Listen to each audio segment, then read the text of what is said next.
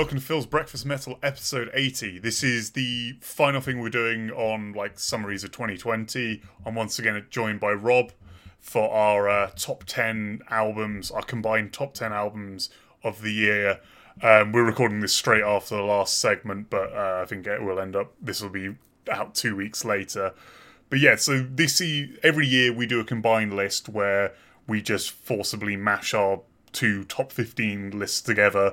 This year's been, I think, because me and Rob haven't been hanging out due to the pandemic, our lists have diverged more than usual, and I will be having a sulk through this one because I've got totally screwed. Of my number 1 and 2 are relegated way down the list. Rob's 1 and 2 are still 1 and 2.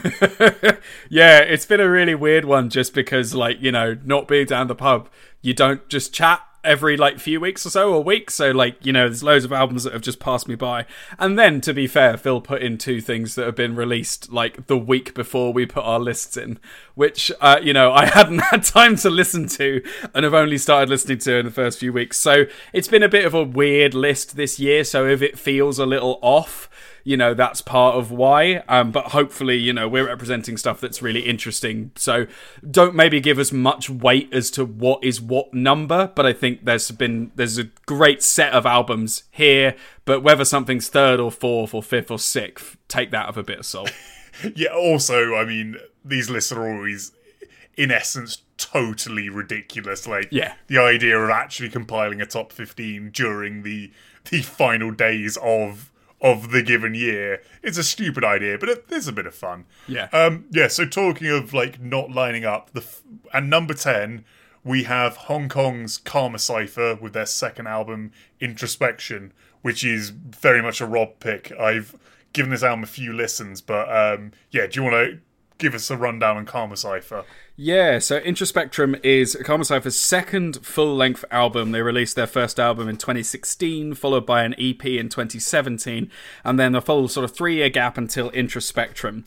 I've seen people describe this as sort of Hong Kong's answer to Ulcerate, and I think that's both fair and unfair, in the sense that they do have that dissonant and bleak death metal where they create a sense of foreboding, but also can create this maelstrom of chaos with incredible drum work underlying all of it, and what at first appears to be deceptively simple guitars and bass, which actually are creating this atmosphere around the whole thing. They're also a trio, so similar to Ulcerate. So in that sense, it's fair, but I also think it's a little bit unfair to compare everything that isn't from, a Western country to, this is just their version of a Western thing, and I think Karma Cypher have enough to make it their own.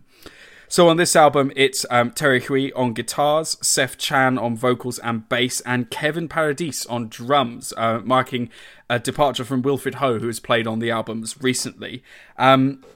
This album's drum sound is really, really interesting. It's super, super dry, very primitive and clean. Almost sort of the toms sound like they could be small bass drums. There's not much reverb going on in a lot of this. It puts me in the mind of a sort of early Dave Lombardo kind of sound in parts of it.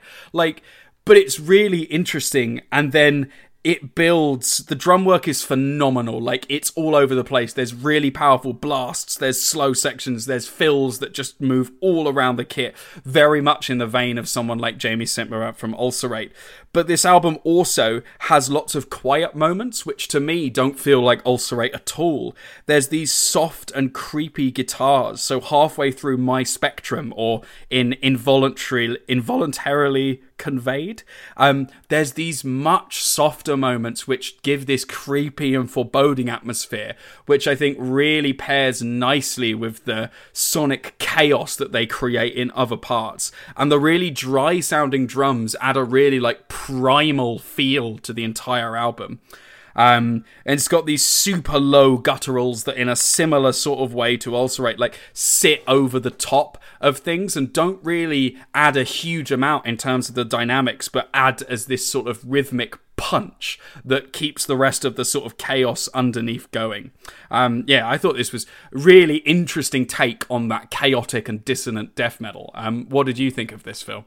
So I think so. This is an album I think I bought relatively early on, and the problem is it is that comparison you made, like the obvious comparison everyone's making about this band is they are a bit like Ulcerate, and I think for me this album got somewhat overshadowed by Ulcerate, but they certainly do have their own sound. They are not doing the same thing. There is just a similarity in approach and atmosphere. It has a lot of that kind of the drum work being the first thing you notice because the guitars are a kind of imperceptible, like, just horror-scape. Like, just lots of distortion and weird chords. And I really like that sound, and I'm amazed to hear another band who can pull it off to that level. Yeah, they certainly have their own thing going on as well. Like, there is some subtle differences in delivery, but again, I haven't spent long enough with this album. Like, yeah. That's a failure on my listening this year. I think it's one of those things that ultimately it's an incredibly subtle distinction. If you were to show someone who, like, you know, maybe just listen to a little bit of death metal, these two albums, they'd be like, I have no idea what either of these albums are doing, and I don't like it. But for me, like, there's little bits in this. Like, there's these weird sort of, like, twirling sounding leads on Reventrant, which adds these, like, weird extra textures to it, which feels to me quite distinct from a band like Ulcerate. There's also, to me, the whole album feels a bit more riff-oriented than contemporaries in bands like Gorguts or Ulcerate, particularly with the more recent Ulcerate album. There's these, like, big open chords in it as well in parts in these slower sections, which feel like really quite doomy and melancholic. The album leaves a lot of space around some of these parts. Some of those bits are significantly further into the album, so it's one of those things where if you listen to particularly the first two tracks, they're much more, like, in your face and chaotic, and it saves some of these weirder bits for later on in. I find that the album gets, like, really quite weirdly beautiful in places, particularly with these, like, slower sections. And in that sense, like, almost the front of the album is that bit more predictable, and then the rest of the album gets weirder as it goes on, which I really like because it's meant that as I've listened to it over the year, like, there's been more and more that's jumped out at me from it, and I really feel that if you delve into it, it does have something really unique, including that there's parts where the drums have a really, like, syncopated jazzy feel to parts of it, which is not something you'd find in other sort of contemporaries. And yeah, there's just, it doesn't hesitate to slow down and change itself to create something different. And I really liked how they took their own unique spin on the dissonant chaos.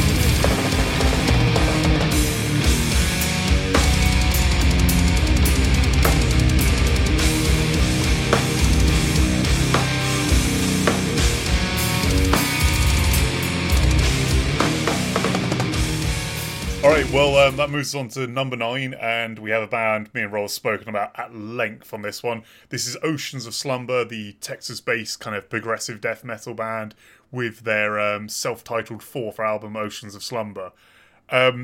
This one was... So, as you'll probably know, I really loved their second album, Winter, the first album with Cammy and the band. The follow-up to that, the Banished Heart, was good, but it didn't stick with me to anywhere near the same extent.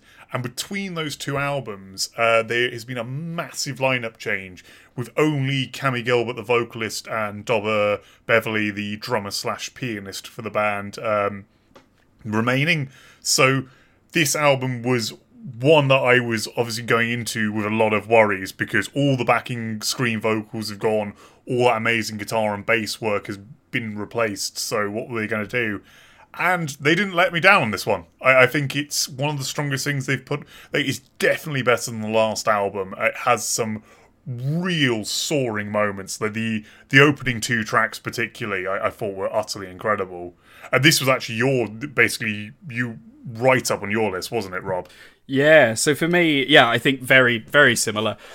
Banished Heart had some fantastic bits, some great, standout moments, but what this album does is it takes a much heavier and more, death metal-y approach than anything Oceans of Slumber have done before, but it brings with it the emotional power that some of the songs on the Banished Heart have, and melds these together in a really satisfying way.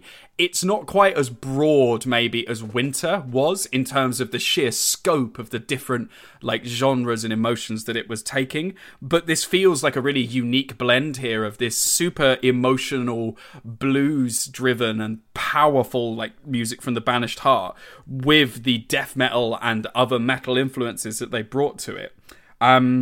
So from what I've read from interviews and things, it looks like Dobber was the main brain behind the writing of most of the album, and most of the album was already written by the time the new musicians came in. So while it feels like a massive change, and you look at some of the backgrounds of the musicians involved who come from a more death metal sort of or heavier extreme metal standpoint, they definitely put their own spin on it from the interviews, but a lot of the material was already there, so it feels like quite a natural evolution of bringing together a lot of those styles that Oceans of Slumber have played around with before, and forging this thing which feels very, very unique, but more cohesive than the Banished Heart was. I think as well you bring up an interesting thing there of just how important Dobber is to this band, because he's a man who's always going to be most famous in metal for being the absolute blasting powerhouse behind Insect Warfare.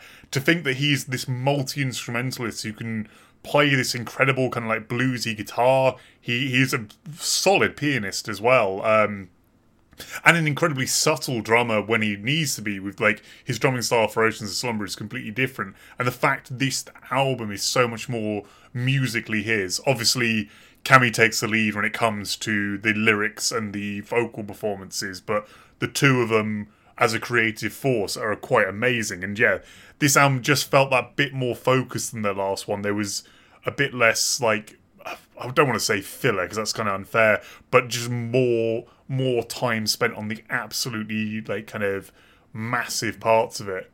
A song that actually I think really highlights the thing you were talking about other musicians bringing their influences on is the first single, The Fabulous Creation, where things get really heavy, the heaviest this band's ever been. Yeah, the tone of the guitar was sort of thinking, this does not sound like Oceans of Slumber, and starts off with just full on proper guttural death metal vocals, not the sort of shrieks and some of the harsher vocals that Oceans of Slumber had before, but actual guttural death metal vocals. So it was really interesting to hear that, and the start of the song is a bit of the main riff and the vocals played backwards, which is really confusing when you first listen to it, and then it breaks into this death metal riff, which and the vocals contrast super well with Cammy's cleans. They've managed to meld those things together really, really well. But this is so much heavier than anything, or traditionally heavier than anything they've put out previously. I will say, as a whole, I don't think it's as good as Winter. It loses its way a bit around track 6 or 7, some of those. After that, there's a really good guest clean vocal performance where they have a sort of trade-off between him and Cammy, which is amazing. But the couple of tracks after that lose my interest a little. It's just the problem of, like, this band always go for really long albums, and I don't know if that's necessarily a great idea.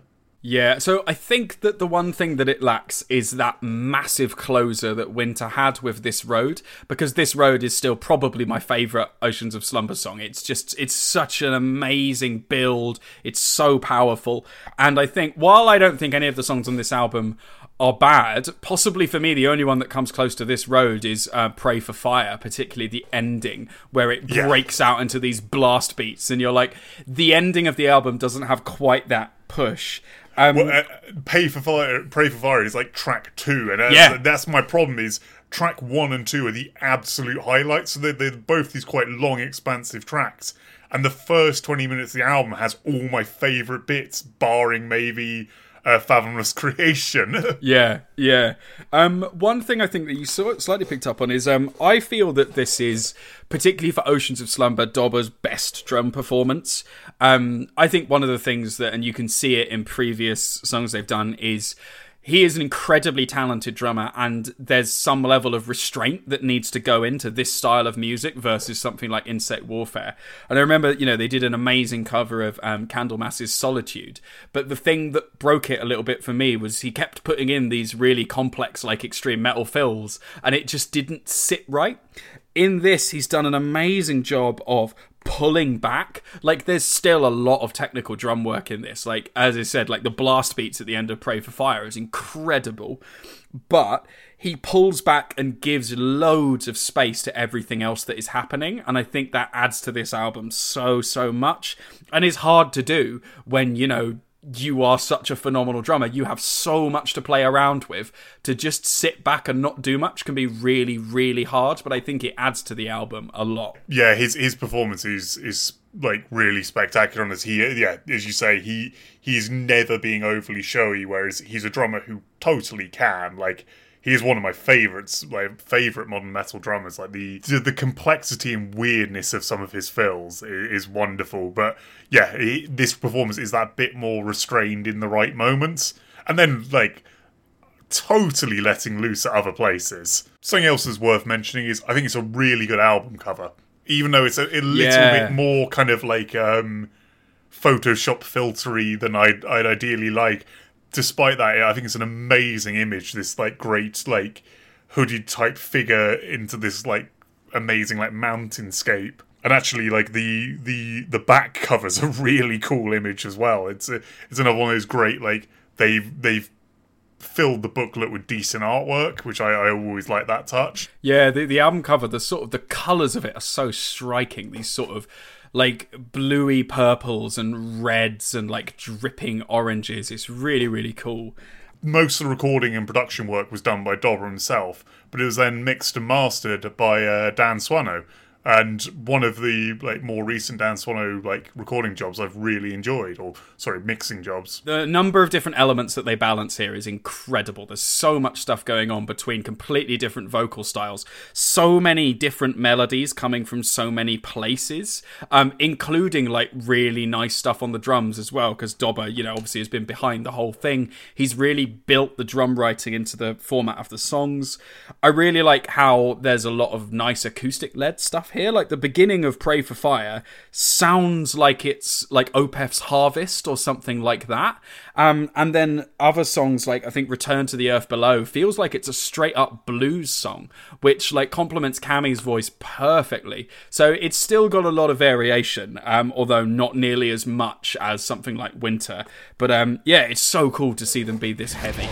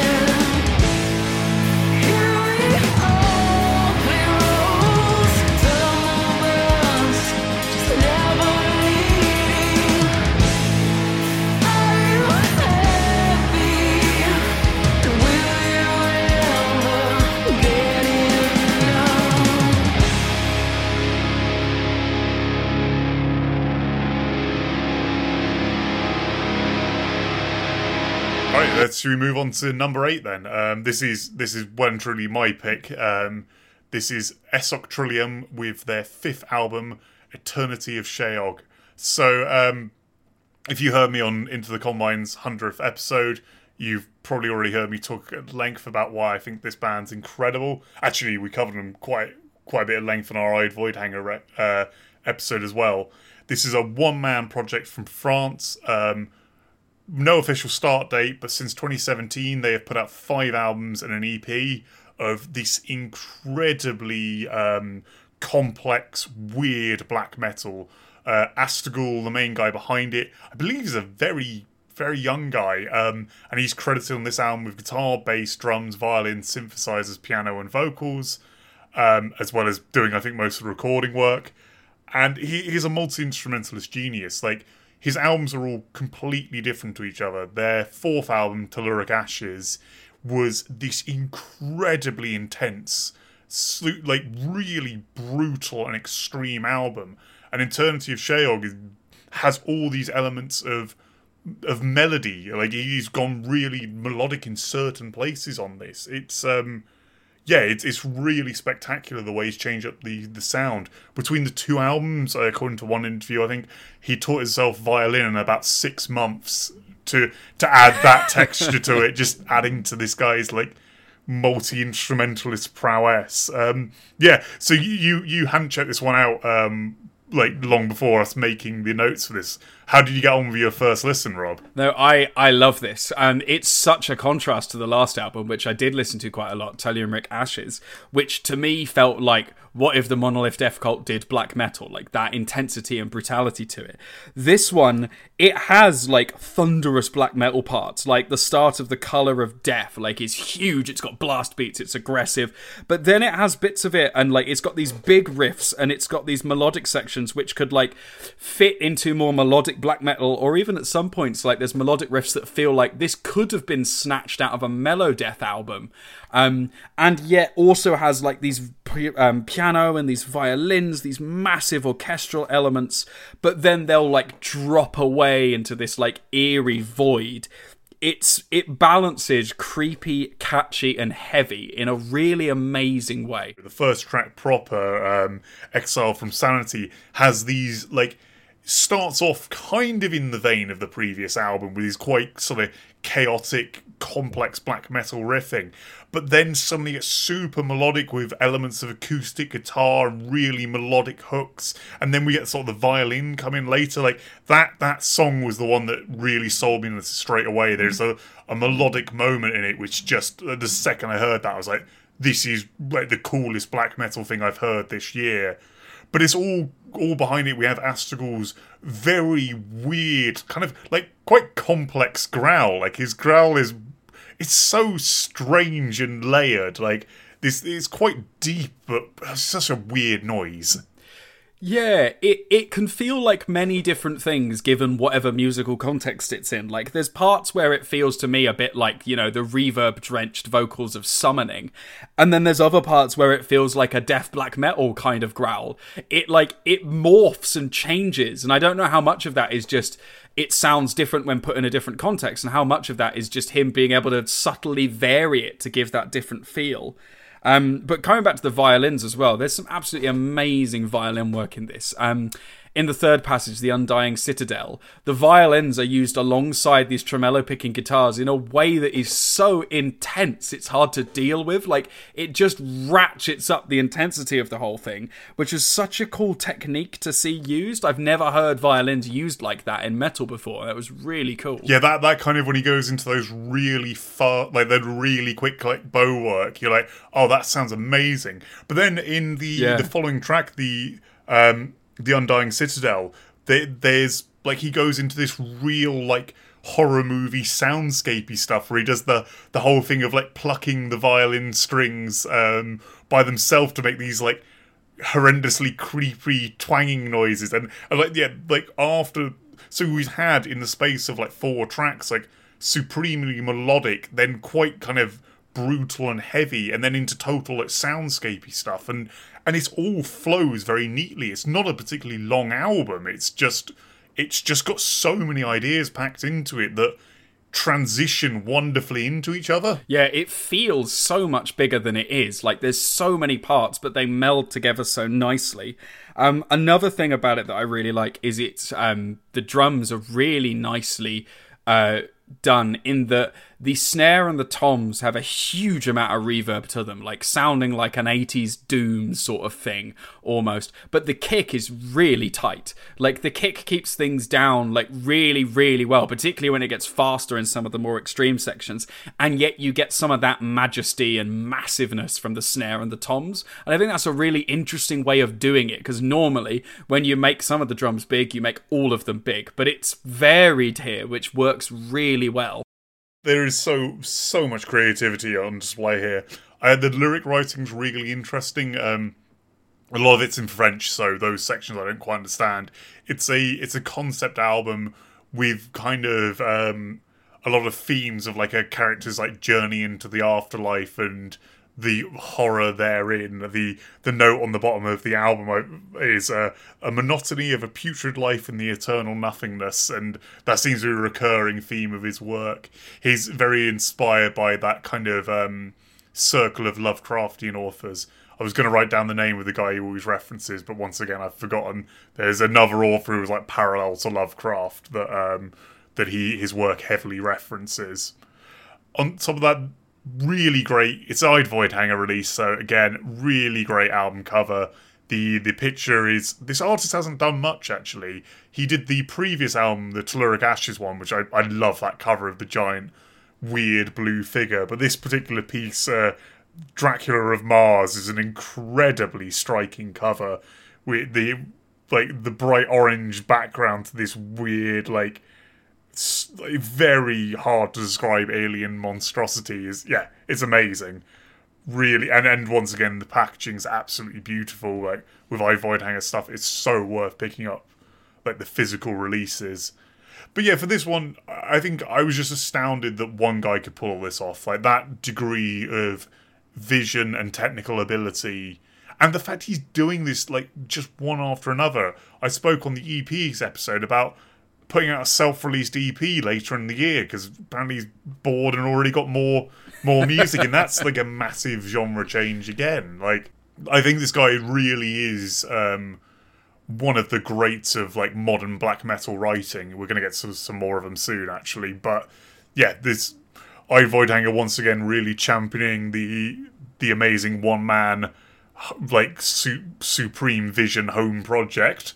Yeah, and to put something together in such short order that's so high quality, not that just brings interesting ideas together, but bring them together, merges them, and seems to like almost perfect it straight away. And you're like, how did you do that? How did you even come up with the idea, let alone get it so good on your like first attempt?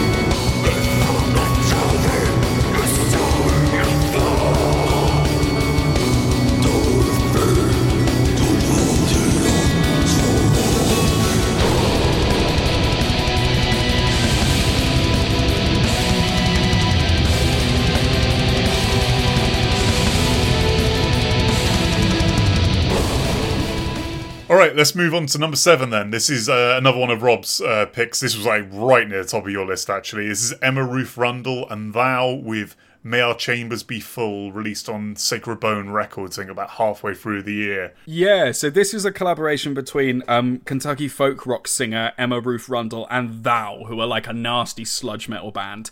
They had been brought together, I think it was at Roadburn Festival in 2019, where they did a bunch of Misfits covers together, and they'd sort of mutually admired each other's work and were then brought together to actually do this collaboration. And it's a bit of a combination of some of the like shoegazy alternative rock with doomy elements from Emma mixed with like sludge, which ends up in a really interesting place, particularly with vocal trade-offs and like almost channeling Type O in a strange way. So like it's surprisingly like heavy doom riffs in places with Emma Ruth Rundle's like really sort of soulful, like slightly bluesy, folky vocals over the top, which then either exchanges with or is matched by the snarled, like sludgy, really quite nasty, gritty vocals. There's parts where it's like quite chilled out and laid back, like in Killing Floor, which is the first track, which is the one that feels quite Type O-y in some of its riffs. But then there's parts like Magical Cost, where there's like bits that feel like a sort of black metal blast beat. And then like there's much more melodic sections. There's like chunkier doom riffs, which are driven forwards by these harsh vocals. And then you have this enormous like folky performance from Emma, which adds onto the top. For me, the whole thing is like capped off by The Valley, which is the final song on the album, which is, it's about 7 minutes. It's a really sort of slow build at the beginning, and then builds and builds and builds to this like sort of repeated vocal line of what is it? You see them, you feel them. And as it builds this, it starts off in this quite like stripped back, like almost folk rocky shoegazy sort of way, and then builds in this like heavy doom riff that like builds over the top of that, and then alongside the clean vocal comes a harsh vocal, and it matches this like beauty from the shoegazy side and this like disgustingness and heaviness from the sludge side really, really well. Like that final track sits with me so well. It's so sad and then so heavy afterwards. It's a really, really interesting combination of sounds. This is yet another album this year I haven't spent enough time with. Like a lot of people, I've seen this one very highly rated by people. Like for a lot of people, this tapped into a sound they really wanted.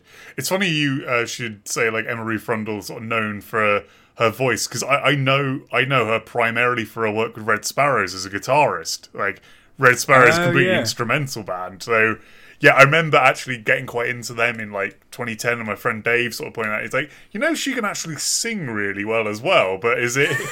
And now in recent years, she's probably got way more famous for her solo work doing vocals, and her vocal performances on this album are absolutely incredible.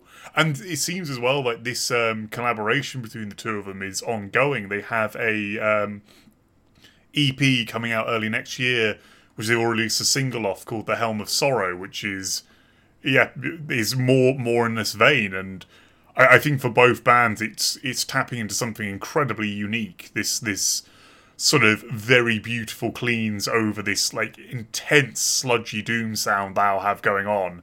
It's an amazing sort of collaborative work, and I could like almost being better than the sum of its parts. Like despite both those bands being pretty legendary in their own right. Yeah, and I really like Emma's vocal performance on this. Like is sort of central to it, but it's really varied. Like it has really sort of like low down and subtle moments. Like there's a line on The Valley where she talks about like just another fucked up thing I can't save, which is like, it's like really bitter and like low and quiet and sad. And then there's the huge bits like at the end of The Valley where it's really big and powerful, but then there's also bits that are like really sort of heartfelt and soulful. like at the beginning of Monolith. Like, she sounds completely different to other parts on the album, and it doesn't sound like it would work, but her mixing with Brian Funk's like sludgy vocals, there's something really nice about those two sounds at the same time, which doesn't sound like it would work, but it really does. The combination of the two is not something I would have guessed it working so well, but it really does seem to be like a perfect collaboration, as I say, better than their two separate parts. Do you see the other stuff that Thou have put out this year? No, I haven't. I've heard of Thou, but I've never really listened to a huge amount outside of this. This was my first main exposure. Well, so they've actually put out a fair amount this year, but they put up two compilations. This really made me laugh earlier. One is a compilation album of all the Nirvana covers they've ever done, and one is a compilation of all the non-Nirvana covers, and it's shorter than the Nirvana one. Which I don't know what the history to that is. I think because I know they put out I think it was them who put out that really good Alice in Chains cover earlier this year as well. Like they seem like a band who can really do a really good job of taking a kind of more traditional sort of rock song and making it really gnarly and sludgy. Yeah, and they seem like a super adaptable band to me. Like, from going back and just listening to snatches of, like, earlier stuff to get some context on this, the musicianship gives loads of space on this album. Like, from a band who can be quite intense, they really space things out and give moments for the vocals to take that leading role, but then can build to this massive heaviness. So they seem to be really, really adaptable, like to come to something like this, which is so different from what seems to be most of their normal output, but just seamlessly get on with it as if it's the music they normally play. It's a fantastic combination of like bluesy, folky shoegaze with doom and sludge in a way that's can be really sad and really uplifting and really soulful, all within the same quite short record.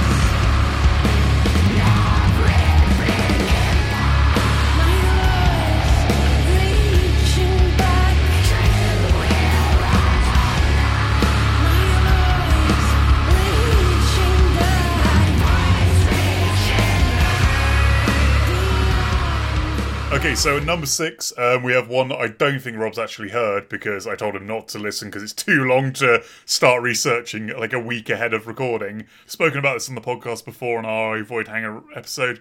This is the monumental split album between Spectral Law and Mare Cognitum, Wanderer's Astrology of the Nine. So, Spectral Law is a Greek-based one-man black metal project that's been active since 2005. Got about 4 albums and a shit ton of amazing EPs out. Mare Cognitum, similarly, not quite as long active, but formed in 2011, put out 4 albums, Portland, Oregon-based one-man black metal project. They've previously collaborated on the album Soul, where I think essentially they went back and forth writing a song each to create a theme. This one apparently was like sort of a challenge put to them by the owner of I, Voidhanger Records, where he's like, write a thing where you each do one of the planets, one of the so it's like their take on the Planet Suite, sort of. It's very loosely, but 10 tracks, 2 based on Pluto, and going back and forth between them. I've heard some people go, this is technically a split, not an album, but fuck it, if it crosses an hour, it's a fucking album. Like, I am not... Because the two bands are recorded separately, other than the Pluto collaborations at the end, this is the band recording a song, and then another band recording a song, so it has this weird sort of compilation theme. It's not like, say, like when Sun and Boris get together to do a collaborative release. This is two bands each throwing their ideas at it separately, but the two bands trade off each other amazingly well. There is distinct differences between Mare Cognitum and Spectral Law. I've heard a lot of people say they massively prefer the Mare Cognitum tracks and kind of almost want them as a separate album. But giving it a lot more time, I actually think there's a lot to Spectral Law. They're just more subtle.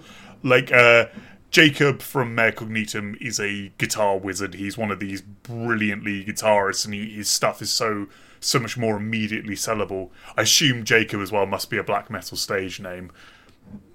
But Elias, the guitarist of Spectral Law, is a more subtle musician. Like, also very gifted. I say both these are like one-man projects where they're playing on the guitar and bass, and I believe both like sort of programming the drums for it and then doing these kind of amazing vocals.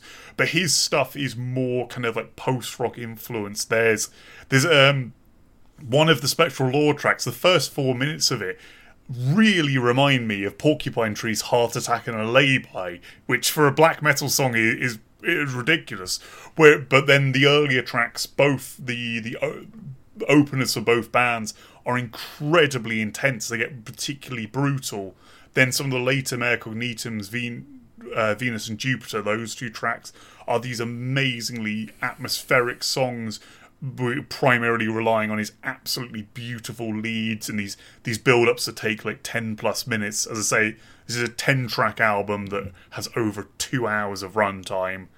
The only real negative about it is the first half of Pluto is like a drone song, like a kind of, and like just everyone I've spoken to gets to that track and goes, I have been listening too long for a 10-minute drone song. Like, I can't, like, to bring me to the close, I need a hook. But the final half of the collaboration track is really great. I think, yeah, Mare Cognitum probably do have the true standouts. The Venus and Jupiter are that midpoint of the album are pretty spectacular, but there is so much good stuff on this, and these two, yet again, much like Astragul from Isochrilium, are some of the best guys around for having this singular vision of black metal. So many of their previous albums have been utterly incredible, and I think with Wanderers, both are at the absolute top of their game and really sort of pushing things forward in terms of that sort of one-man black metal, including, you know, so many brilliant melodic hooks into that kind of old school kind of Dark Throne format of the very long form, raw, open-ended song. Like, they're still finding ways to invent within that kind of sound and doing some absolutely brilliant guitar work and vocals in there. Yeah, I think these two are incredible. And both quite actively not shitheads in black metal, which is always good.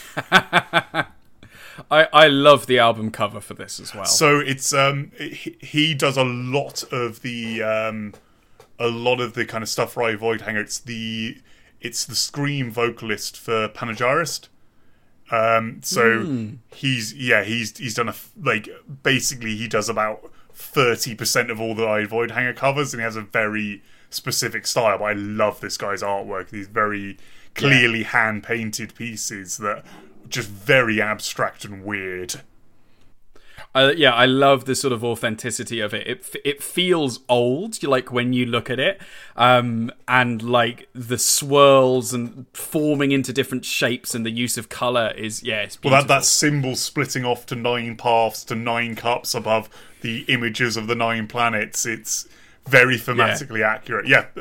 I really like these bands, and what I quite like about them is they managed to have that mystique and majesty you expect from black metal without any of the kind of trappings outside the band, like Mare Cognitum being this kind of, like, I've seen him interviewed. He's a guy who talks about like love of computer games, and like he's just quite a normal guy, but his releases are so incredible in terms of their aesthetic and in terms of the sound he gets. Like, I don't need any of the nonsense kind of faux kind of fake identity or like hiding all that stuff. Like, seeing him as a normal person attached to this is kind of really cool. Like, yeah, you don't have to be a weird asshole to make amazing black metal. Yeah. So I don't know. I really love this as well for like putting paid to that myth where people are like, oh, well, you wouldn't listen to black metal if you didn't listen to all the Nazi bands. Like, fuck it. There's plenty that aren't.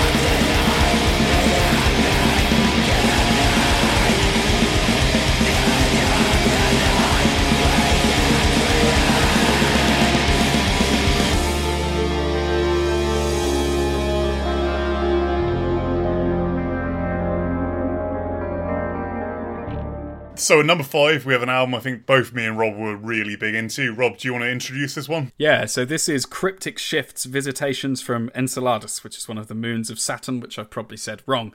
So Cryptic Shift are a really interesting combination of sort of techie thrash with progressive death metal with a like cosmic science fiction theme. So that probably brings loads of bands to mind, like Vector and Voivod and Atheist and Cynic and all sort of bands like that. And they do an amazing job of pulling all of this stuff together. So they're made up of Xander Bradley on guitars and vocals, Ryan Shepperson on drums, John Riley on bass, and Joss Farrington on guitars. So this album opens up like so boldly. It opens up with a 26-minute long like huge Moonbelt immolator, which begins with these like atmospheric death metal-y sections which sort of fade in and fade out slowly, and then like after the first 2 minutes or so jumps up into this like fast thrash riffing with these amazing virtuoso guitar solos. And yeah, it does an amazing job of having sections where it builds fantastic atmosphere and then having incredibly catchy, fast and interesting like thrashy sections. It's such an interesting album. It has so much energy but so much atmosphere alongside it, and I love how it combines thrash and death metal in a really interesting way. Yeah, I think those comparisons you made are really good. The thing, I imagine these guys really like later era death, which is I mean, hardly a stretch. But Yeah. there's so many things that are, like, obviously so creative in this album. Like, starting what is essentially a thrash album with one 25-minute long song and then, like, 3 other short songs afterwards is such a brave move. The other thing that's really unique for this kind of band is I initially thought the album must have been recorded as a 3-piece because the bass is so loud and prominent. I couldn't believe there were 2 guitarists on it. Like, the guitar work is fantastic, but they let the bass player shine so much, and he has this wonderfully, like, jazzy approach where he'll often play quite complex things slightly at odds with what's going on, adding these, like, very strange, like, melodic touches to loads of the riffs. Like, absolutely brilliant work. All the musicianship is, like, not so much that they're brilliant musicians. I'm sure they are great players, but it's just really creative. The guitar work has that thing Older Voivod sort of had, where you're like, who the hell came up with this chord pattern? Why is that what the guitar's doing here? Like, yeah, I love that the bass is such a focus, because you'd think, like, front-loading it with this massive 25-minute epic, that maybe the last 3 songs are going to be a bit like, okay, those are just the ideas you've got left over. But that's so far from the truth. Like, songs like Hypnagean Gaul, if I can say that correctly, has got amazing, like, bass melodies which lead parts of it, and then mixed with these beautiful but really short, like, lead guitar melodies. Like, they exchange between them so nicely. There's so much to look at in the last 3 songs as well as in the first one. Like, yeah, as you say, there's so much diversity going on within the different creative elements they bring to it, and that, like, you know, once they finish a 25-minute epic, they're still not out of ideas, which is amazing. Well, actually, what's quite interesting, the 25-minute epic does all these kind of, sort of a lot more of the experimental parts, and the final 3 tracks is where they get super riffy and have some of the most, like, catchy moments. Like, there's some absolutely brilliant, like some of the best riffing is later in the album, but that opener is where they get really weird and throw all the strange ideas at the wall, which I kind of like in a way as well. As like, right, if you're not on board with the weirdness, you don't get to have all the fun bits at the end. Like, you've got to go through all the strange stuff. Yeah, like, sort of they use every technique that's available. Like, you know, there's slow dissonant sections, there's, like, really fast technical bits, there's atmospheric bits, like, there's, like, really nice melodic sections, and they, like, throw all of that at you but meld it together. And, like, I think for something that, like, ostensibly sort of fits into thrash, having so much going on is just so exciting. Like, that makes thrash interesting, having loads of stuff coming in there, like, with these fast riffs, and then it will, like, jump off to something else. It has so much energy, which is really, really cool. And then, like, later on with the last 3 tracks, you get some, not only, like, fantastic riffs, but some astounding melodic guitar and bass as well, which is really cool to see. Like, they have these, like, more evil sounding thrashy riffs, but then they've got some really uplifting melodic moments as well, which is really, really nice. It has so much variety throughout the album. And what I really like about the sound of this album is it sounds very out of time. Like, I could believe this came from the 90s. It doesn't sound like, say, another British band. I compare them, like, I'd say they have something in common with. It's something like Rannoch, who we were talking about in the previous episode. But Rannoch sounds like, well and truly, that is a 2020 album. You can tell from the guitar tone straight away.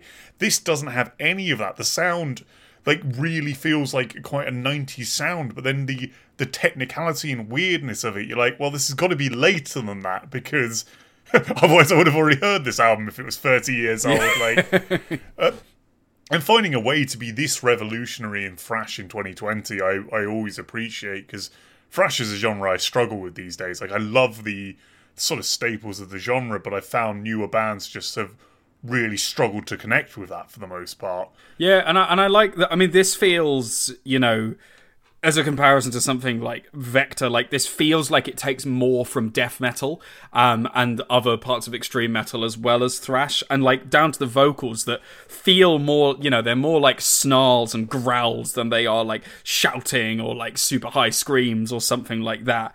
And it has that gnarlier death metal end, particularly in the first track, which I think really helps separate it as something distinct. This isn't just interesting thrash, this is interesting thrash and loads of other stuff. Like, it merges so many things that it sort of ceases to be any individual one of them. It is things, well, I really like of the album is a continuous sci-fi concept, and this is reflected in the artwork. The band got a piece commissioned for every song on the album, so they had 4 choices of album cover and happened to go for the one they went for. But like, the booklet has 4 equally amazing pieces of art to go along with each track, and I really like that they've put that attention into it. They seem very. There was a great interview on Heavy Hole with the guys where they seem very interested in the sort of the concept, the lyrical concept side of what they're doing, which I thought was really good. I'm glad that dimension of their sound's well explored as well. Yeah, and I really like, just the album artwork's fantastic. Like, it's so vivid in its colours with these like icy blues and red standing out so starkly. Like, and it's very clearly like a painting. It is a piece of artwork, and I really, really like that. It feels so real and so organic, but also it's not just like black like most metal stuff. It brings so many bright colours, and I really like that. Like, that feels reflective of the amount of variation and creativity that's within the music. One slight correction I just want to add to something you said earlier is actually the guitarist on this album is Joe Bradley, or he's the sort of second guitarist, Sander Bradley being the vocalist and guitarist, and he quit the band straight after this, and Joss Farrington has joined since. Joss being from Bristol band, Bristol band Seprivation, who were kind of legendary in Bristol for a while of being the band you saw supporting every cool death metal tour that came to town. They were really good, but yeah, I think they're on like near permanent hiatus at this point, if not broken up. And I imagine now Joss is doing this, like, he probably won't return. Yeah, it's such an exciting album. Like, it's so cool to listen to. There's so much stuff coming towards you. It's just really, really fun to listen to. Yeah, I think that's the thing more so than pretty much anything else we're covering. This one is an extremely fun album, and I think that's where what sort of grounds it more in thrash is it has those bits of thrash that make it immediately just kind of fun. Like, despite all the complexity, weirdness, dissonance, like, still at the end of the day, this is a cool listen, and you could probably show this to your most kind of like diehard thrash fan, or your person who purely loves like cynic and atheist. Like, there's both things there, including vocoder vocals briefly in Moonbelt Emulator.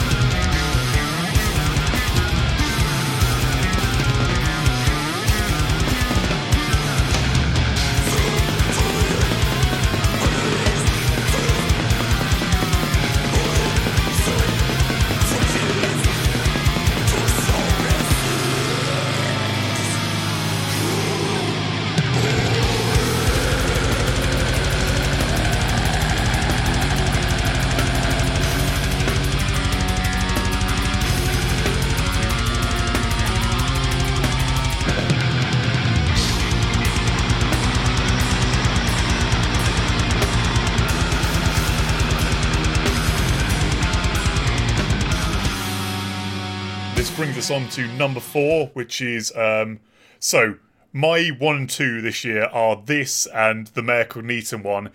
So the only thing for me that could beat that monumental Miracle Medium Spectral Law split album is this amazingly inventive brutal death metal album. This is Afterbirth with Four Dimensional Flesh.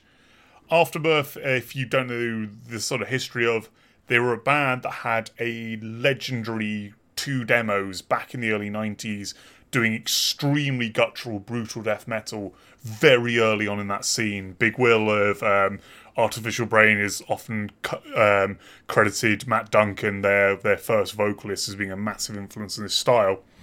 They reformed, and things didn't quite work out with their original vocalist and kept touring as an instrumental band. Sadly, during his time, Matt Duncan passed away. But, while they were playing as an instrumental band, they supported or played with Artificial Brain and met Big Will, who had previously stated them being a massive influence in his vocal style, joined up with him, and lo and behold, we have the new Afterbirth lineup. And in that time away as musicians, the drummer, bass player, and guitarist have massively grown. They put up this spectacular Time Traveler's Dilemma back in, I think, 2016, 17, something like that. Maybe it's more recent, but anyway, their first album was really brilliant, and Four Dimensional Flesh just takes off where that one went, where that one left us, and goes even further. So, not to be put off if you don't like brutal death metal, there is so much more to this than brutal death metal. Yes, it is for fans of Artificial Brain, but it is not the same band. Do you manage to give this one a listen ahead of time, Rob? Yeah, I love this one. This one's so interesting. It's the most emotional brutal death metal album I think has ever been made. It's the most varied brutal death metal album I've ever listened to. It has moments that put me in mind, with the synths and stuff that they bring into it. It's got moments which are really properly aggressive brutal death metal, and then the next moment bits which remind me of the upbeat bits of something like Aethia Aflame. I was going to say the most emotional death metal album ever is Aethia Aflame, but after that, Yeah. Well, it feels so tonally similar in the way that it will move between moments of absolute brutality and moments of stuff that's really weirdly uplifting out of nowhere. It's got bits where these sort of black hole kaleidoscope. There's moments that feels to me felt sort of wall of sound, Devin Townsend riffs from Ocean Machine, with the way it mixed the synths and the guitars created this really interesting formula. With bass leads as well. I loved some of the drumming with the blast beats on the ride of on the bell of the cymbal. So intense, but it matches that intensity with so many creative ideas. I was really blown away by how unexpected this album was. Yeah, particularly for a Unique Leader release. Unique Leader put out really solid death metal, but I'm amazed to see something this kind of experimental on it. Rob's touched on it already.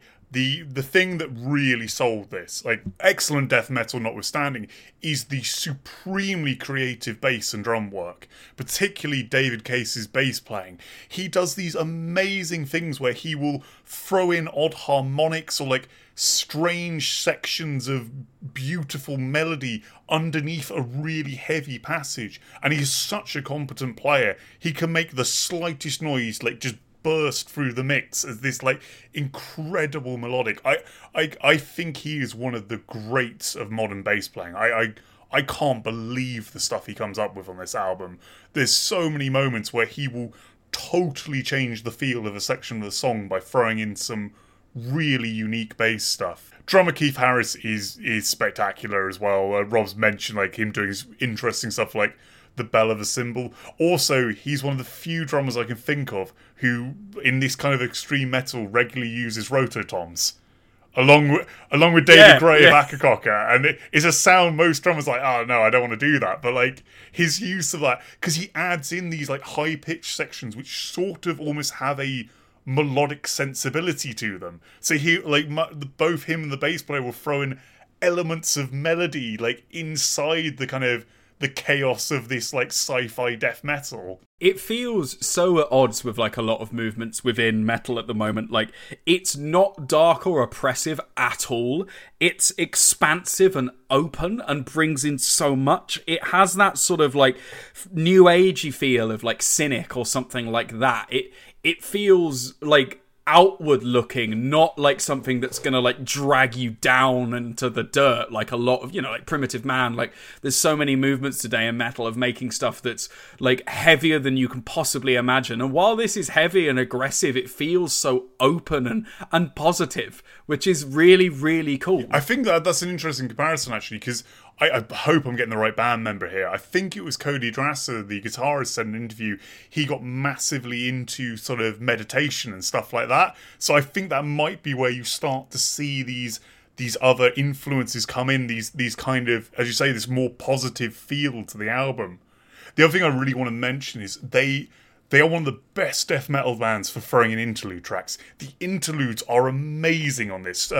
Songs like Girl in the Landscape or Minimum Safe Distance, where they just go through these sections of incredible like atmosphere and melody in the space of a minute just to link the songs together. It's really amazing stuff. Done in a really restrained way, because there's so many bands like going back through the ages who do that wrong and add in so much and like end up detracting from the experience. But I love how it works here. Like, it works as a beautiful preface to those different like parts of the album and different songs, and then it just fits really seamlessly. So the thing that's going to put I've seen put most people off this album, and you're also wrong if that's the case, is Will Smith's vocal performance, because he is an incredibly guttural vocalist. He is the classic like bullfrog, like very low amount of enunciation as well, like hyper kind of intense vocals. But what I'd love is, I think his like the fact his vocals aren't so clearly like you can't tell their words, they are this more interesting rhythmic thing, I think fits so well with the sound of this band. I couldn't imagine this with like a kind of more like Dave Vincent style vocalist or something. I think it would ruin it. Yeah. What would you do over the top of this? What would you say that could do anything other than detract? I think like, because there is so much going on, it's so fast, it chops and changes, it moves around, it has so many twists and turns. Like, you just almost need to focus on that rhythmic side of things, and this vocal style is perfect for essentially adding in an additional rhythm and additional bit of instrumentation. And like, Will Smith's vocal performance is really varied as well. Like, he has loads of other stuff that he adds in, like higher shrieks and stuff like that, and like alongside that, you can really hear like the weird noises from like the Demi-Lich influence and stuff like that, which comes into it. And like, it's not just a traditional like super guttural vocal performance. Like, this is a sort of masterclass in how to do it right. The thing I've always said about Will's vocal performance, which is I think incredible, is if you watch any live videos of him performing, is he does that hyper low vocal, but he has so much presence and power in it.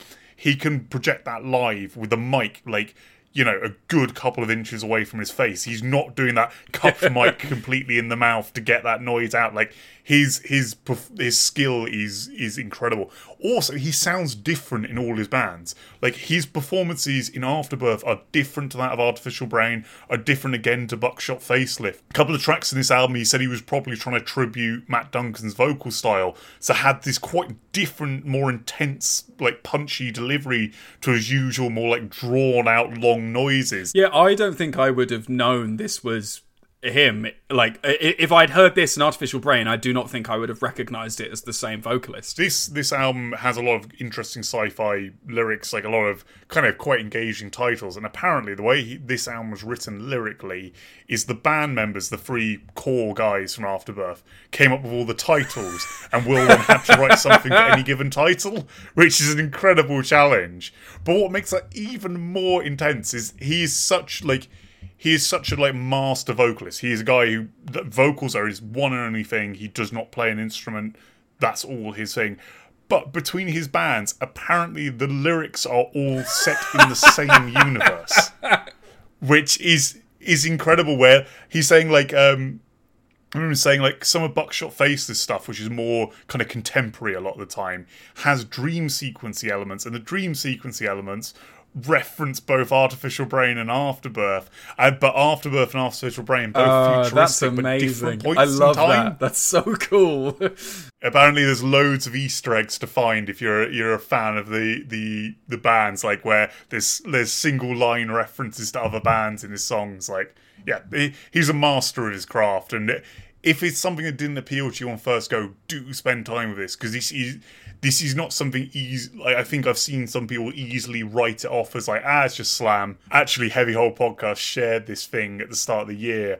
I can't remember what site it was now. I almost want to name and shame them, where they do a weekly what albums have come out, and they put Afterbirth in a list of, it's probably shit, I'm going to ignore it. There is so much more to this album than you might think, like, on just hearing like where it's come from and what sort of genre it is. It's almost indefinable in terms of genre, in terms of the feeling you get from it and the number of influences that are going into it.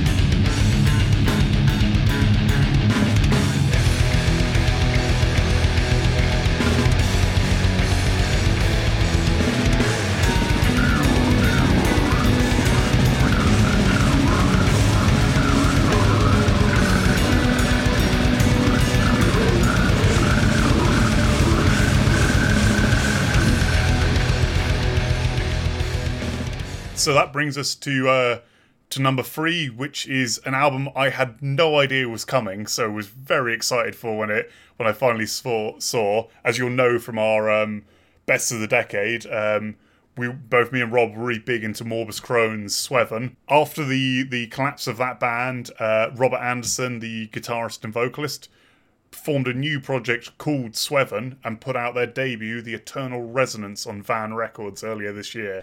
I really, really liked this. It really picks up where Morbus Crohn with Sweven left off. It's got these beautiful, heartfelt melodies, like an incredible sense of pathos to it. None of the instrumentation feels that heavy, but the vocals are really heavy. They feel so genuinely tragic and harsh and emotive. It's so melodic and interesting and not like any other death metal. The bass plays a really important role, which I feel like we're talking about on all of our top 10 albums at this point. It's such a unique combination and continues, I think, really lovely from Morbus Crohn. it includes pianos and acoustic guitars and so much like progressive and jazz-like feel in various elements of it. It's so broad and sweeping and interesting. If you've missed the episodes where we talked about them before, or haven't come across the band before, what's really interesting about Sweven and Morbus Chrono was essentially they were the world's weirdest take on Swedish death metal. They're such a Morbus Chrono was such a unique band of taking that core of essentially what bands like Entombed were doing, but then mixing it with loads of odd introspective acoustic guitar type melodies, long drawn out sections just to create atmosphere, using those very high like Swedish vocal, like that standard Swedish death metal vocal, to create, as Rob was saying, these like intensely emotional things. Like Robert Anderson has a very good scream voice, but he communicates so much emotion with it.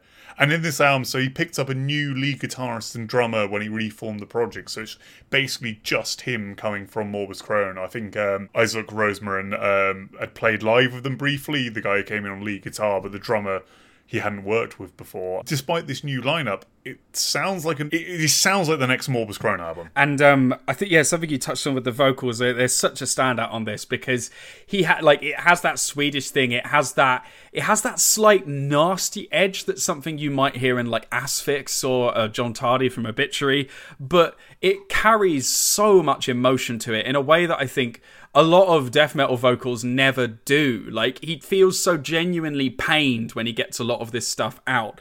And it doesn't necessarily make it heavy, but it adds to all of these interlocking melodies and beautiful, like, elements, both on the guitar and the bass. Because Robert Anderson does all of, the writing and the playing for the sort of rhythm guitars and bass as well. And there's so much going on between those different instruments.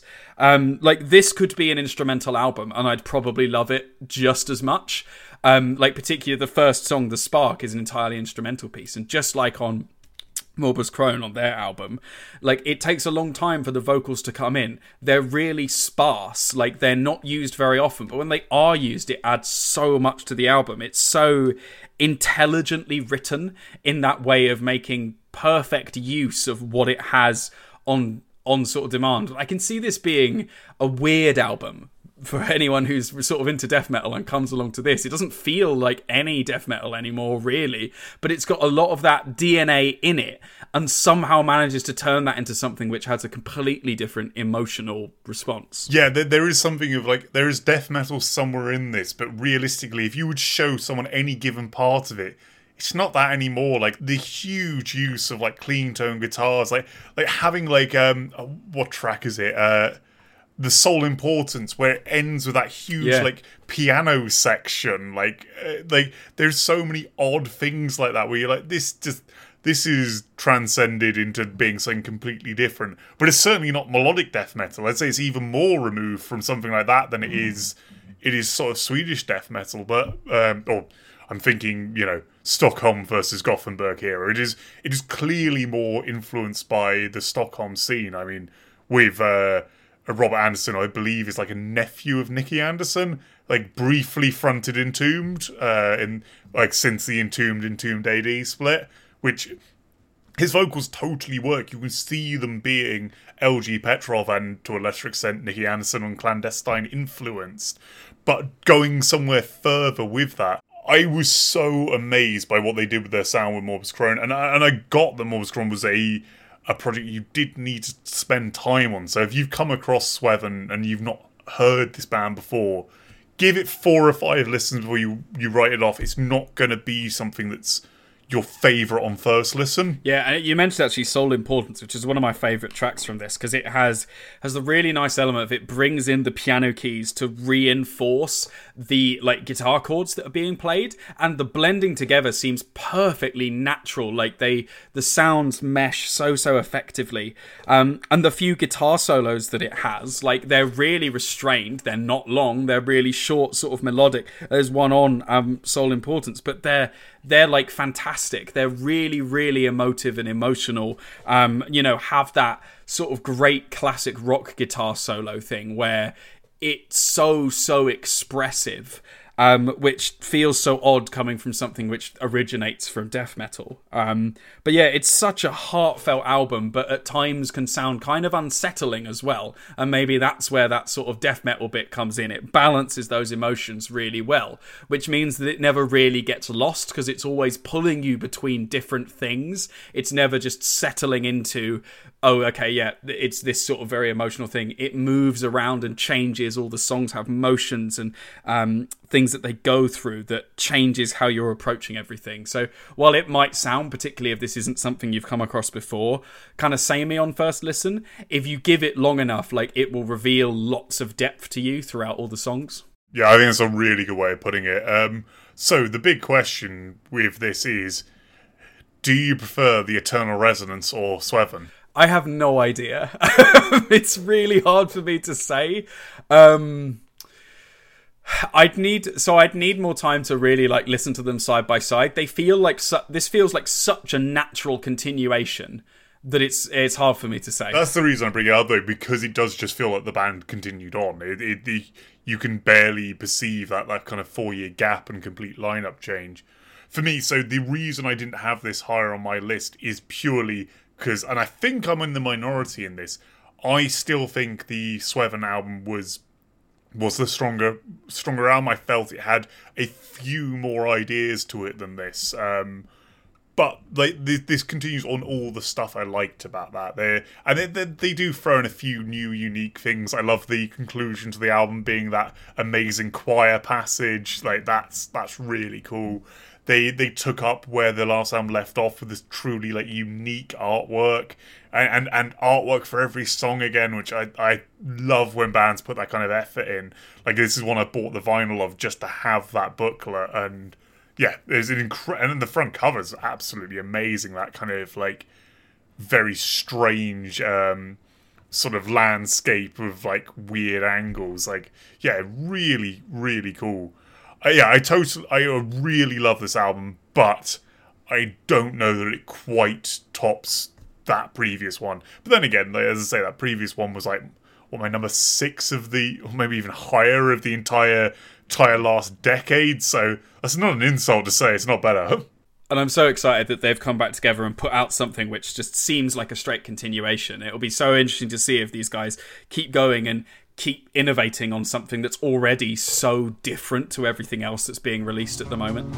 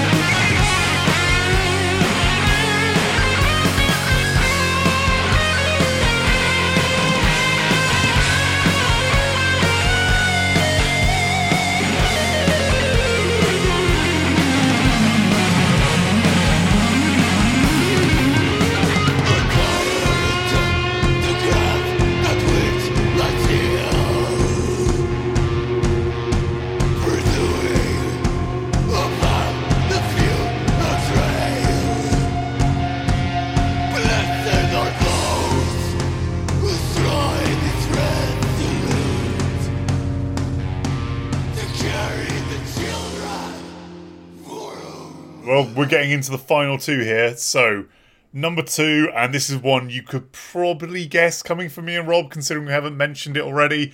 This is Imperial Triumphant with their fourth album, Alphaville, released on Century Media Records. So, if somehow you haven't heard about Imperial Triumphant at this point, give you a quick summary. Three-piece of amazing jazz-trained musicians playing weird and wonderful black metal. They've evolved over the years from initially quite a kind of traditional black metal worship sound into something more approximating Piron playing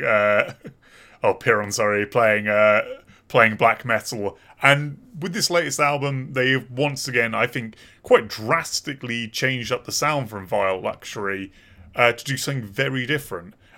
So Rob, this is your number two of the year. Yeah, this to me feels so confident and tightly honed down.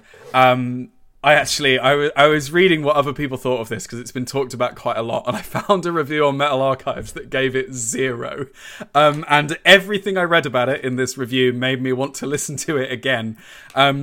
The playing on this album is something else. The guitar riffs are bizarre. The way that Zachary Ezrin plays guitar is like no one else in metal. Like, he's playing these weird jazzy chords in metal riffs and then like doing these bizarre sort of ascending and descending down the guitar at speeds that like seem completely wrong, using all sorts of techniques like whammy bars. I saw an interview of him where he was talking about he really wants their sound to reflect living in New York, which I think they do amazingly. And one of the things that he was really interested in was the Doppler effect, where when something gets further away from you, its frequency changes. So like a siren going past changes its sound slightly as it moves away. And so he thought, why can't I just play that on the guitar? So he takes inspiration from all these bizarre things. And if you take any of the riffs like from this album out of context, like it doesn't sound like music. It doesn't sound like a guitar. It doesn't sound like anything.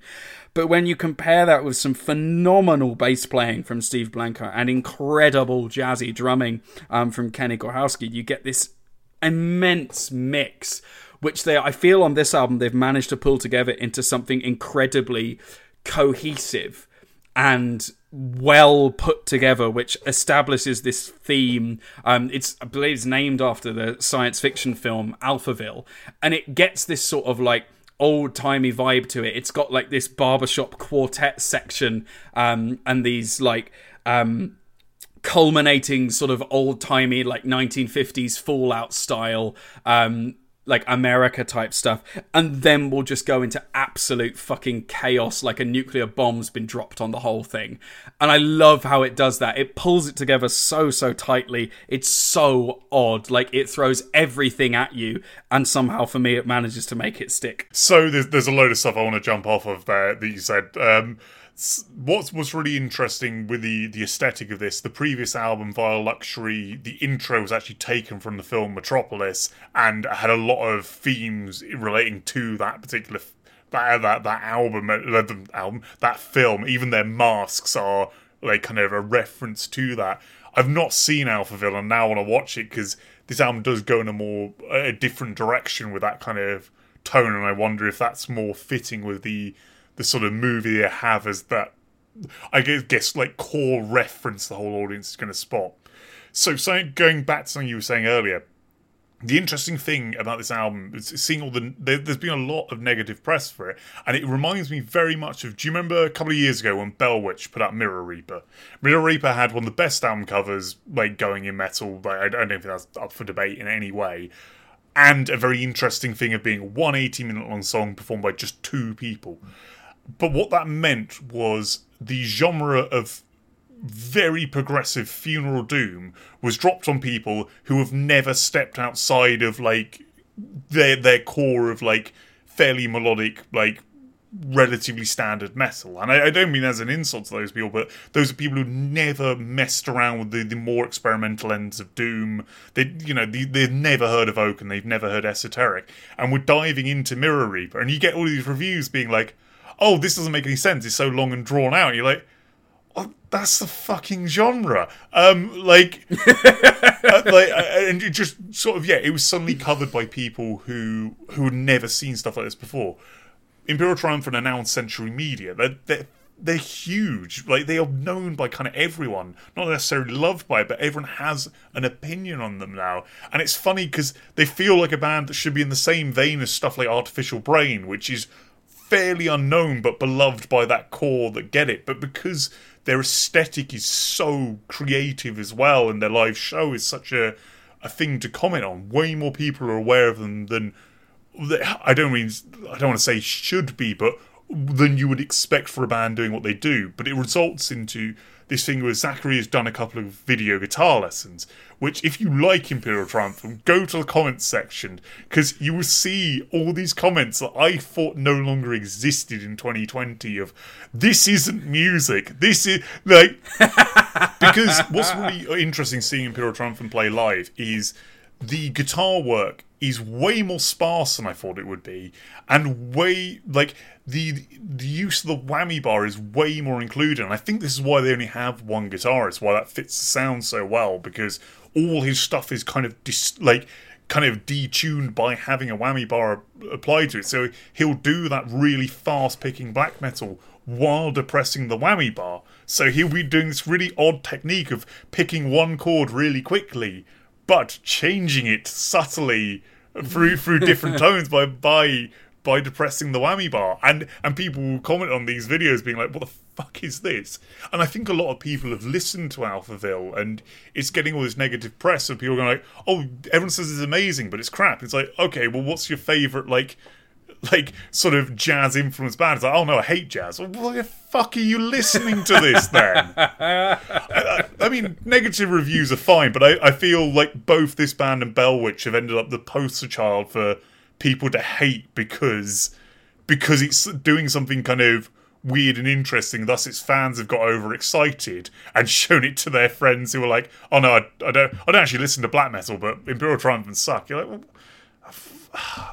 yeah, it's one of those things which I think often comes across as quite, like, ironic, where, like, this is how most people think about metal in general. They think that it's just noise, that there's no musicality to it, that it's, even if there is musicality, that people are wasting their talents. And yet some metalheads see it, and obviously it's because they're not familiar with these particular, like, subgenres and these weird parts of it, but they apply the same thing of, like, oh, I don't get this, therefore it must be rubbish. Of, like, yeah, well, like, this is really extreme, this is pushing the boundaries of, like, what metal is. And yeah, I think you're very right in that it's one of those things that because it has, like, this big platform that another similar band who do something similarly weird might not have, it's got a huge lot of negative press. But yeah, in a way, I kind of feel like that's good. We should be pushing people and we should be showing them, like, here's something that's incredibly weird. Just to move on to something else I think is incredible about it. Like, the drums are absolutely phenomenal. Like, there's so much going on here. Like, there's so much, like, naturalness to it, so many jazzy techniques. Like, I remember when we saw them relatively recently, Kenny did an entire fill just on the rims of the drums, and I thought, I have never seen that at a metal show before. And the album gives so much space to add these little bits into, from really fast, like, double kicks and blasts through to much, much jazzier, more interesting techniques, really, like, weird fills, moving between cymbals in a really interesting way. Yeah, there's every little performance on this, you can unpick it and it will be fascinating. So to sort of somewhat fly in the face of everything I was saying before, I think Alphaville is Imperial Triumphant's most accessible album. I think it's far more kind of melodic than some of their previous stuff. Like, Vile Luxury is a tough listen. Like, I think it's probably their best, actually. I think it might have the edge on Alphaville for me now. I've spent more time with it. But what I really like with Alphaville is they changed up the sound quite drastically from that to include lots more melodic passages, lots more... But there's a lot of backing choirs on this. Like, they had that on Vile Luxury and with the horns and stuff, but almost on Vile Luxury it added to the dissonance. In this, it adds to the kind of moments where they go a bit more melodic, where they include something a bit more graspable. I really like how the bass features on this album as well. Like, from the first track, Rotted Futures, the bass plays such a massive leading role. Like, particularly, it's really simple what it does towards the beginning of Rotted Futures, but it creates so much tension just through the two notes that it keeps repeating. And then, like, watching Steve Blanco play bass, like, he does all sorts of, like, slapping and other weird things that, like, as not a bass player, I have no idea what is going on. So Steve Blanco is the guy, I think more so than Kenny or Zachary, is the guy who really seems to be the jazz person in this band. He is the one who will regularly break all the kind of music rules and do something very strange. He plays around a lot with doing like really slow paced slides through like every note and just being like, right, we're going on this odd run here, as you're saying, and throwing in a lot of weird techniques. There's a famous video came up last year of him doing this slide using like a kind of wine bottle as like a slide on his bass. He does weird and wonderful stuff, and I really enjoy his like additions there. Not to detract from the like everyone's performance on this is really creative, but he's the one where I think he is like breaking more rules than anyone else. Yeah, and it's the music on the album itself as well, like as a whole package, is so interesting. Like, they can, as a band, they can manage this incredible descent into chaos on songs like The Greater Good, where towards like it just begins to descend into everything happening at once. They can somehow manage that in a way that makes it just like somehow listenable. Like, there is a sense to all of this like unraveling that is happening with all this bizarre like structures and stuff, and I love the way they've brought in like lots of additional things to this, like the barbershop quartet stuff, which was written by Zachary, and like the percussion section they have, where they brought in Thomas Hack from Meshuggah to record some of the drums with them, where they just found a dojo in New York where they were recording on some Japanese drums, which are basically like, they're made from wine barrels, and they just recorded like this percussion section which fits in. To me, I think the thing that makes this album so interesting is it has so much diversity, but it's so well honed. It's so tight as an album, which I really like. Yeah, so the thing as well is, like, for all the talking of like the weirdness in this, I do think this is quite a catchy album. I think it has a serious melodic sensibility, which I wouldn't have said about pretty much any of their previous ones, bar maybe the debut, which is basically a completely different band at this point. The one actual criticism I've heard about this album, which I kind of accept this one, I don't think is entirely wrong, is that the vocals aren't incredible. Like with Imperial Triumphant, like Zachary and Steve's vocals are fine. They're pretty solid, but then they're not going to be something like Will from Afterbirth. They haven't got that level of complexity to them. But what I think they do really well to offset that is the guest vocals. So she's been on the last few albums. Yoshiko Ohara adds some amazing, like, higher pitched screams. Like, she's from a band called Bloody Panda, who I really want to check out because they sound like, her vocals on this are just so ridiculously intense. Those like real high screams sound amazing. Andromeda from Falcon Kammer adds some great additional vocals, and whereas on the previous album we had Will from Afterbirth and Artificial Brain adding some lows, on this we have the vocalist of Wormed adding some hyper lows, and I always enjoy those inclusions. So I like that they're aware their vocals aren't their key selling points, so always find a way to augment them on the albums. Yeah, I think I agree with that. Though I do think that Zachary's vocals work really well in the right place. There's something sort of understated about them, which to me feels like it's almost like a weird, like fucked up, distorted voiceover, which is telling you why everything is broken and dead. And I really like how that fits in some of the parts of it. But I agree that like without those guest vocals, that would be lacking a little bit, and they like just propel the album to new heights when those bits come in. I should also mention the cover is really good. Like, obviously Imperial Triumph are a band that somewhat lives or dies on this aesthetic. The aesthetic they came up with has propelled them to so much success, and their amazing like sort of merch is really sort of, keeping them afloat in difficult times. I mean, I can't remember if you sent me this or not. The video, there's a video of them playing about 10 years ago with no masks on. And you're like, ooh, this is a very different experience, just seeing them as normal looking guys. But yeah, the artwork for Alphaville is this amazing, like, kind of spread over both sides of the vinyl piece, done by incredible young artists. The same guy who did the cover for Lawless Darkness, the Satanist, Pleiades Dust. Oh my god, how on earth do you say his name? Zbigniew Bielak? I have no idea, but anyway, that you probably own his albums. You can look him up. But yeah, he's definitely one of the better working artists at the moment. I say, that Lawless Darkness cover is fucking fantastic, and the cover he's done for this, it really fits so well with the band's aesthetic. Yeah, and the weird reflection through the middle of the building in the album cover is really cool. It's really weird, but yeah. It's fantastic, and as you say, it fits so well with the aesthetic that is such a big part of Imperial Triumphant that they do so perfect. Right, anyway, we better move on because we've probably spent way too long on this one.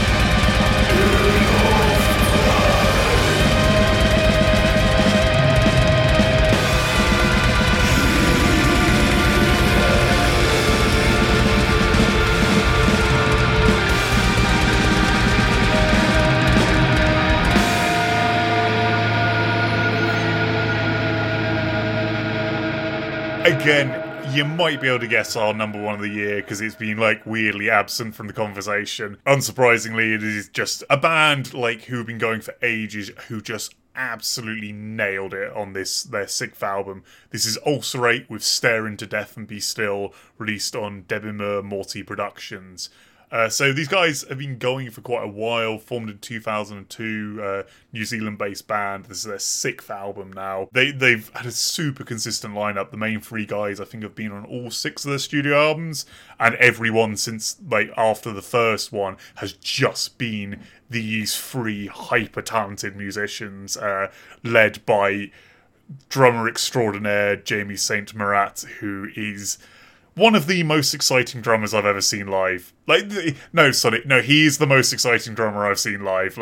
He is so incredibly technical and complex. This, I think, is the most 2020 album that you've ever had. Just Stare Into Death and Be Still. And the first riff off of the Lifeless Advance. it's staring into an inevitable death that is just coming towards you, and there's a touch of sadness but no hope of escape. And this, to me, at this album, is Ulcerate at their most accessible and most melodic that they've ever been. This is still a chaotic album, and is not something that you will find easy to digest, but for Ulcerate, it is the most accessible thing they've ever produced. There is so much, like, softly depressing and melancholic melodies, particularly in the guitar work, which I feel is so standout on this album. Similar to something like Enslaved, you have these like long riffs / passages that sort of evolve over time and grow with the song as it moves and changes. And it's hard to say exactly when the guitar shifted to doing something else, but it gradually evolved, and it carries so much of the emotional weight of the album. And particularly if you look back to like Shrines of Paralysis, Ulcerate are like chaotic and dissonant and really like difficult to grab hold of. That still exists on this album, but it is refined and it is deployed in a different way. It's more targeted, and it adds like fury to the sense of hopelessness and adds chaos into this sort of forlorn atmosphere that's created, rather than being the focus of the music itself. Yeah, I'd say this album is so much more atmospheric and almost melodic than anything they've put out before. I think you make a really good point of actually Michael Hogarth's like guitaring is so much more key to this album, whereas you look at their older stuff, something like Destroyers of All, the star of the show, without question, is Jamie's drumming. Like, that is the big... There's, like, cool chords going on, but it's cool ringing out chords with amazing, like, drum work in between them. This ludicrous, like, never doing the same beat twice, like, absolute madness.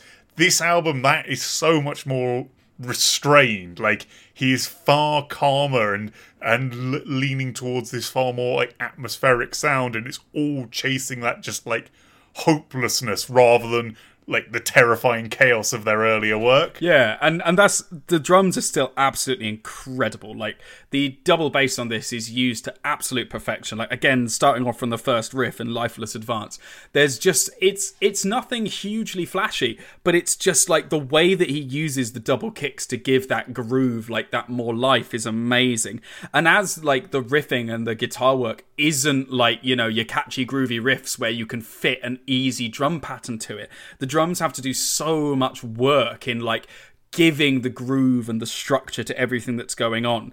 His cymbal work in particular is exceptional. Like, his ability to switch between hi-hats to different parts of cymbals, to include splashes, to include chinas, to like move between them so effortlessly. And yeah, his speed and precision is incredible. He'll still do the stuff that he did much more on early albums, where he can like change between different kinds of blast beats so quickly and into like double kicks, but he'll match that up now with more restrained drum work as well, and it's just a powerhouse of a performance. Not to take away from the other musicians, like having seen them live, like Michael Hogarth's guitar work is amazingly more complex than you'd expect. You like seeing him perform, the chord shapes and stuff he uses is so kind of alien and unique, and I think that's what gives Ulcerate a lot of their sound, is this use of very odd chords to make this kind of quite intense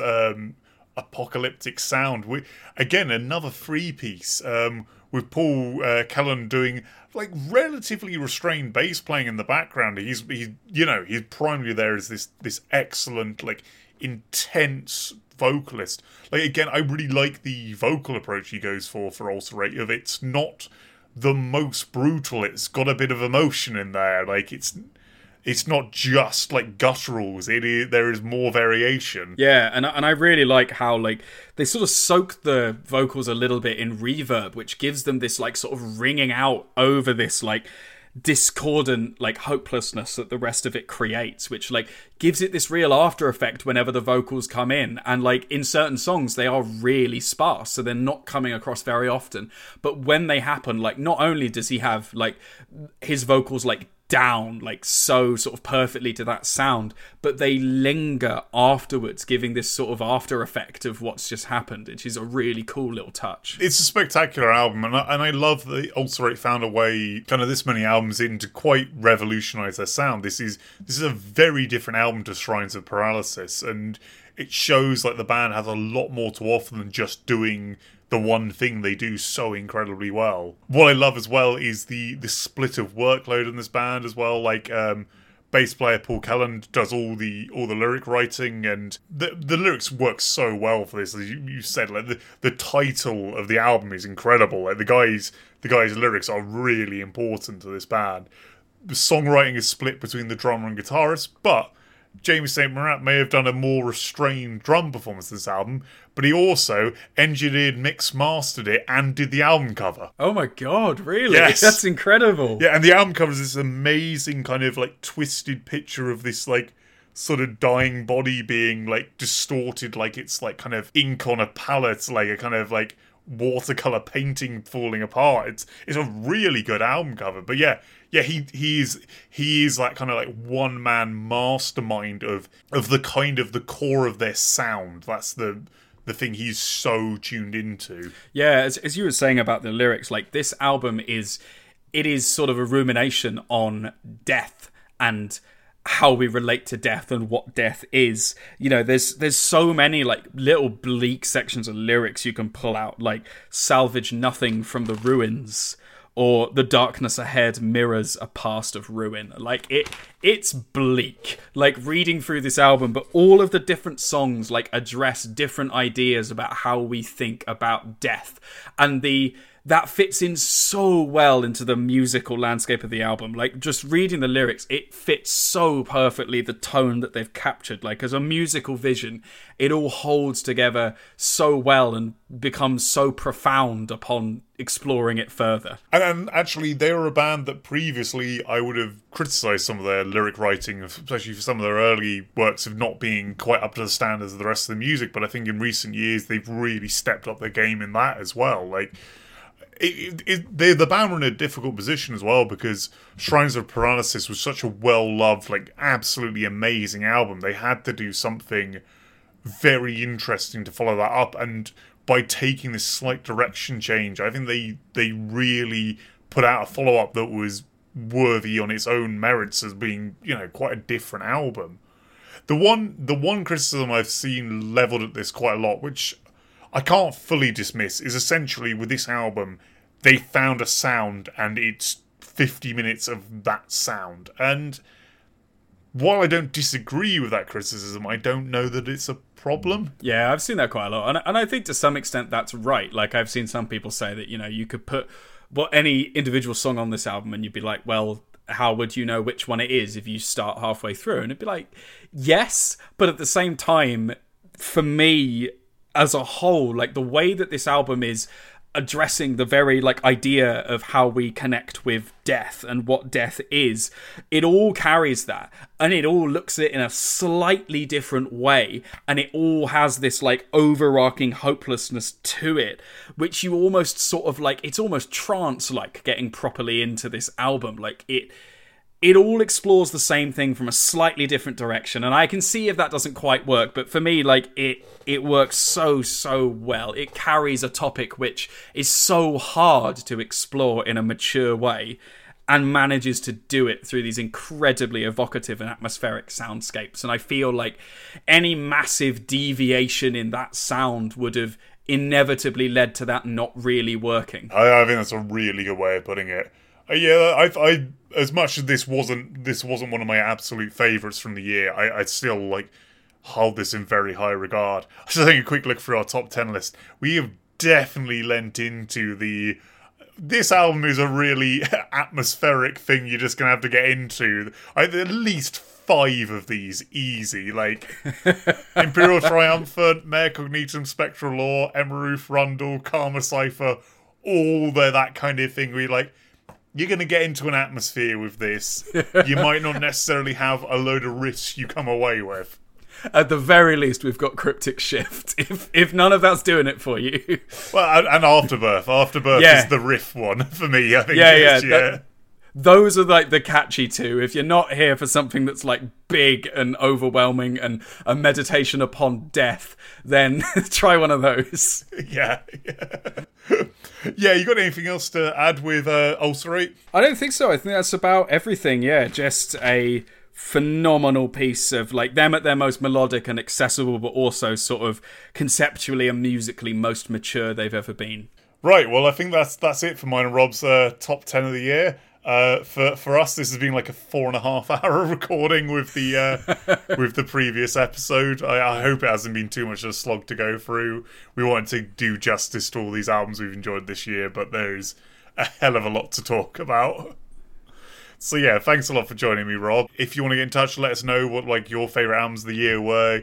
You hit me up on Twitter at Breakfast Metal, or Facebook Phil's Breakfast Metal, or Phil's Breakfast Metal at gmail.com if you want to get in touch by email.